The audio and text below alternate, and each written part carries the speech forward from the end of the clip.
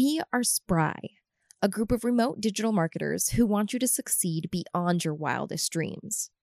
Our curiosity drives us to constant learning, and that learning leads to constant teaching. So come along with us on the Spry Space podcast, where we share what we know, learn what we don't, and do it all wherever we want.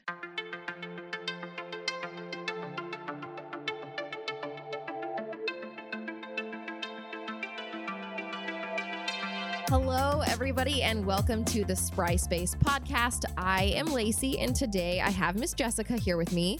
Hi. Jessica, it's your first time on the podcast. I'm so happy to have you here. I know. I'm so excited. Okay, so today we're talking about productivity, okay? We're talking about how to kind of manage your day based on something different than a lot of people will tell you to manage your day with.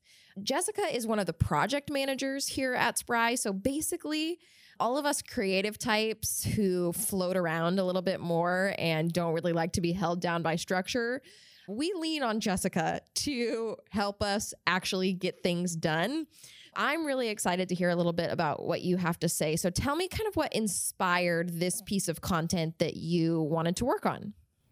Yeah, so it pretty much all started with countless times I would sit down to write a blog post or sit down to write something creative, and I just could not for the life of me spark up any creativity. And I would just bang my head against the wall because it's like, I'm creative, I can clearly write, but certain pockets throughout the day, I just could not write for whatever reason. And so it kind of led me on this journey to figure out, okay, what is up with this and how can I best utilize my energy and just have a really productive day. Yeah, because nobody wants to be banging their heads against the wall all day. No, it's a bad idea. It's terrible. Okay, so why don't you walk me through a little bit of how this process works for you? So tell me about the concept as a whole. How do you like to manage your productivity?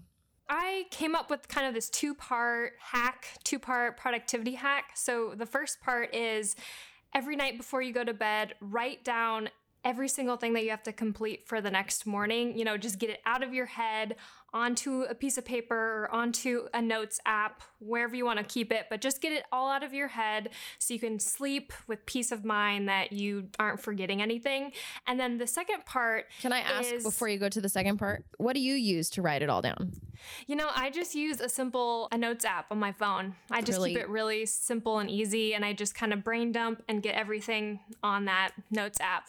Do you keep like a master note that you do it with every night, or do you do a new note every night when you're doing it? That's a good question. I do a new note every night. So do you have like a history of every night's notes? For the most part, yeah. It's kind of nice. I can look back and like see what I did a week ago or even a month ago, I think, on some of them. That's awesome. Because I was thinking I like to do mine a little bit more analog. When I'm writing mine down, I often will use my whiteboard.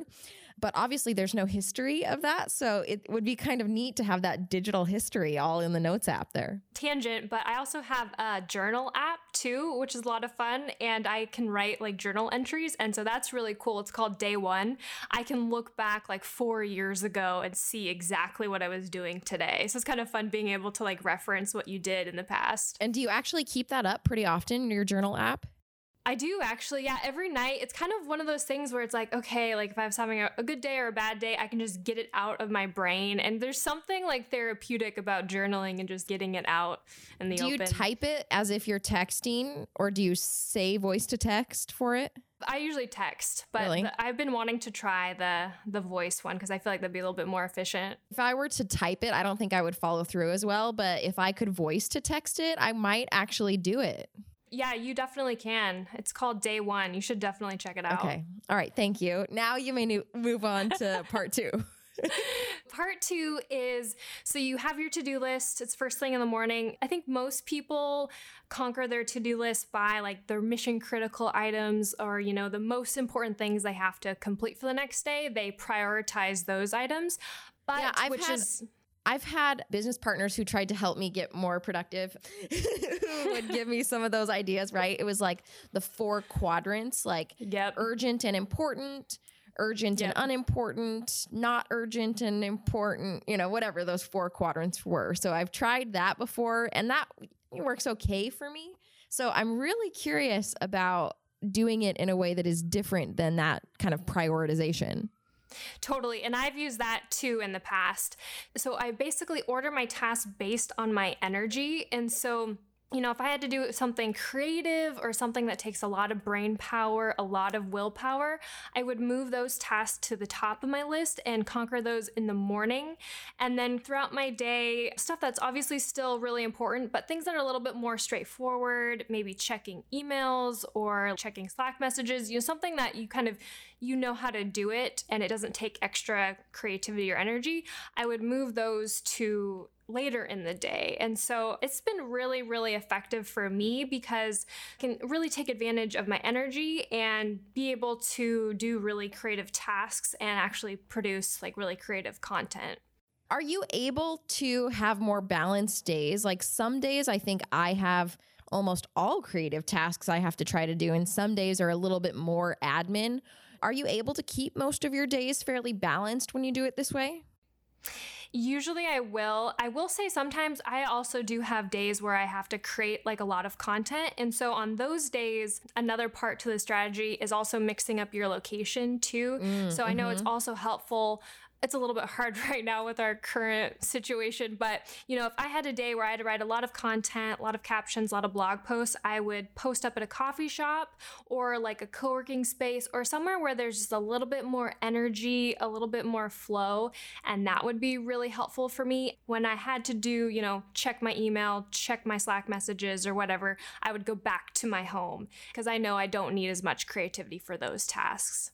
That makes really good sense. So if we were looking at this on a actual day-to-day basis, let me see. Let me try and see if I could do it properly, and you tell me if I did it right or not, okay? All right. And how you would adjust that. So let's say, for instance, on my to-do list that I put into my notes app or my whiteboard or wherever I put it the night before, let's say that I had some posts to write, I had a blog post to write, maybe a video to do or something. I might choose to put those at the beginning of the day when my energy is more effulgent. I don't know, where it's fuller, right? I always like to try to use that word, and sometimes I use it properly and sometimes I don't. So when I have just a higher level of energy overall, then that would allow me to kind of have more creativity to put into those more creative activities. But then as a social media manager, we've got activities like, the first thing I think of is the presence management activities where it's super monotonous. You know, you're just sitting there and you're inviting 100 people to like a page who have reacted to a post, and it takes literally almost no brain power. So you might do that near the end of the day in order to be chilled by that time. How did I do? You nailed it. There's two other things that I would say is one of them also is I have recognized that I'm a morning person, and I've just kind of recognized the fact that when I wake up, I spring out of bed. I just have a ton of it. Like the day is front loaded with energy for me. And then throughout the day, it just slowly depletes. By 8 or 9, I'm just completely useless. I'm just done for. So it definitely takes like knowing yourself and kind of knowing when your peak energy is. Because for example, my boyfriend, he's quite the opposite. It takes him a ton of time to ease into the morning, and he's just a little bit slower to start. His peak creativity is like 7, 8, 9 at night. Oh, interesting. And that's when he's in the flow, and that's when he can create his best work. So I think it definitely takes knowing yourself and kind of monitoring your energy. And I think it just starts with paying attention and just like start to try to be aware on like, when do you feel the most creative throughout the day? And like, when do you feel the most drained? And just kind of taking note throughout the day. That's a good point, because my immediate go-to was, oh, okay, so you front load your creativity and then you finish off with some things. But you're right, it would depend person to person, and you would have to kind of understand when you are most creative. And the other thing too is taking breaks throughout the day. I find like sometimes when I've hit a wall, going on a 10-minute walk is really therapeutic, and just taking a break, being able to like get up from my desk and, get some movement, go for a walk, that can refresh my creativity. So just being strategic with that and strategic with breaks throughout your day. Does your Apple Watch remind you when it's time to do that? Yes, or I'll look at it and be like, oh no, it's embarrassing. I've not moved at all. So if you were to analyze me and give me advice, because here's what I do. I like to procrastinate. Okay. You could also say I work well under pressure. And so what I often end up doing is, maybe I have a creative project that I plan to do at the beginning of the day, but then I get kind of distracted by things that have a perceived level of urgency. Right. And so I'm a people pleaser. Right. And so there's all of these activities that I end up putting in front of that creative activity. And then I get left with a half hour at the end of my day where I have to try to bust out whatever it is that I've been trying to accomplish for the day. How could I better manage that? How could I adjust some of my own behaviors to perhaps not put myself through so much stress? Do you have any thoughts about that? Yeah, well, first I was going to say, is your work really good? Like after you are under pressure, yes, maybe it's a little stressful, but do you produce really good work when you're under that pressure? I mean, I usually do. Yeah, because I was going to say, I think to some extent that's all right, obviously, besides the stress part of it. But for me, I feel like I need a little bit more time. I feel like under pressure, sometimes I crack. Like sometimes I don't perform my best. And so I think kind of knowing myself and knowing that can be a tendency, I try to be a little bit more strategic with pacing things out.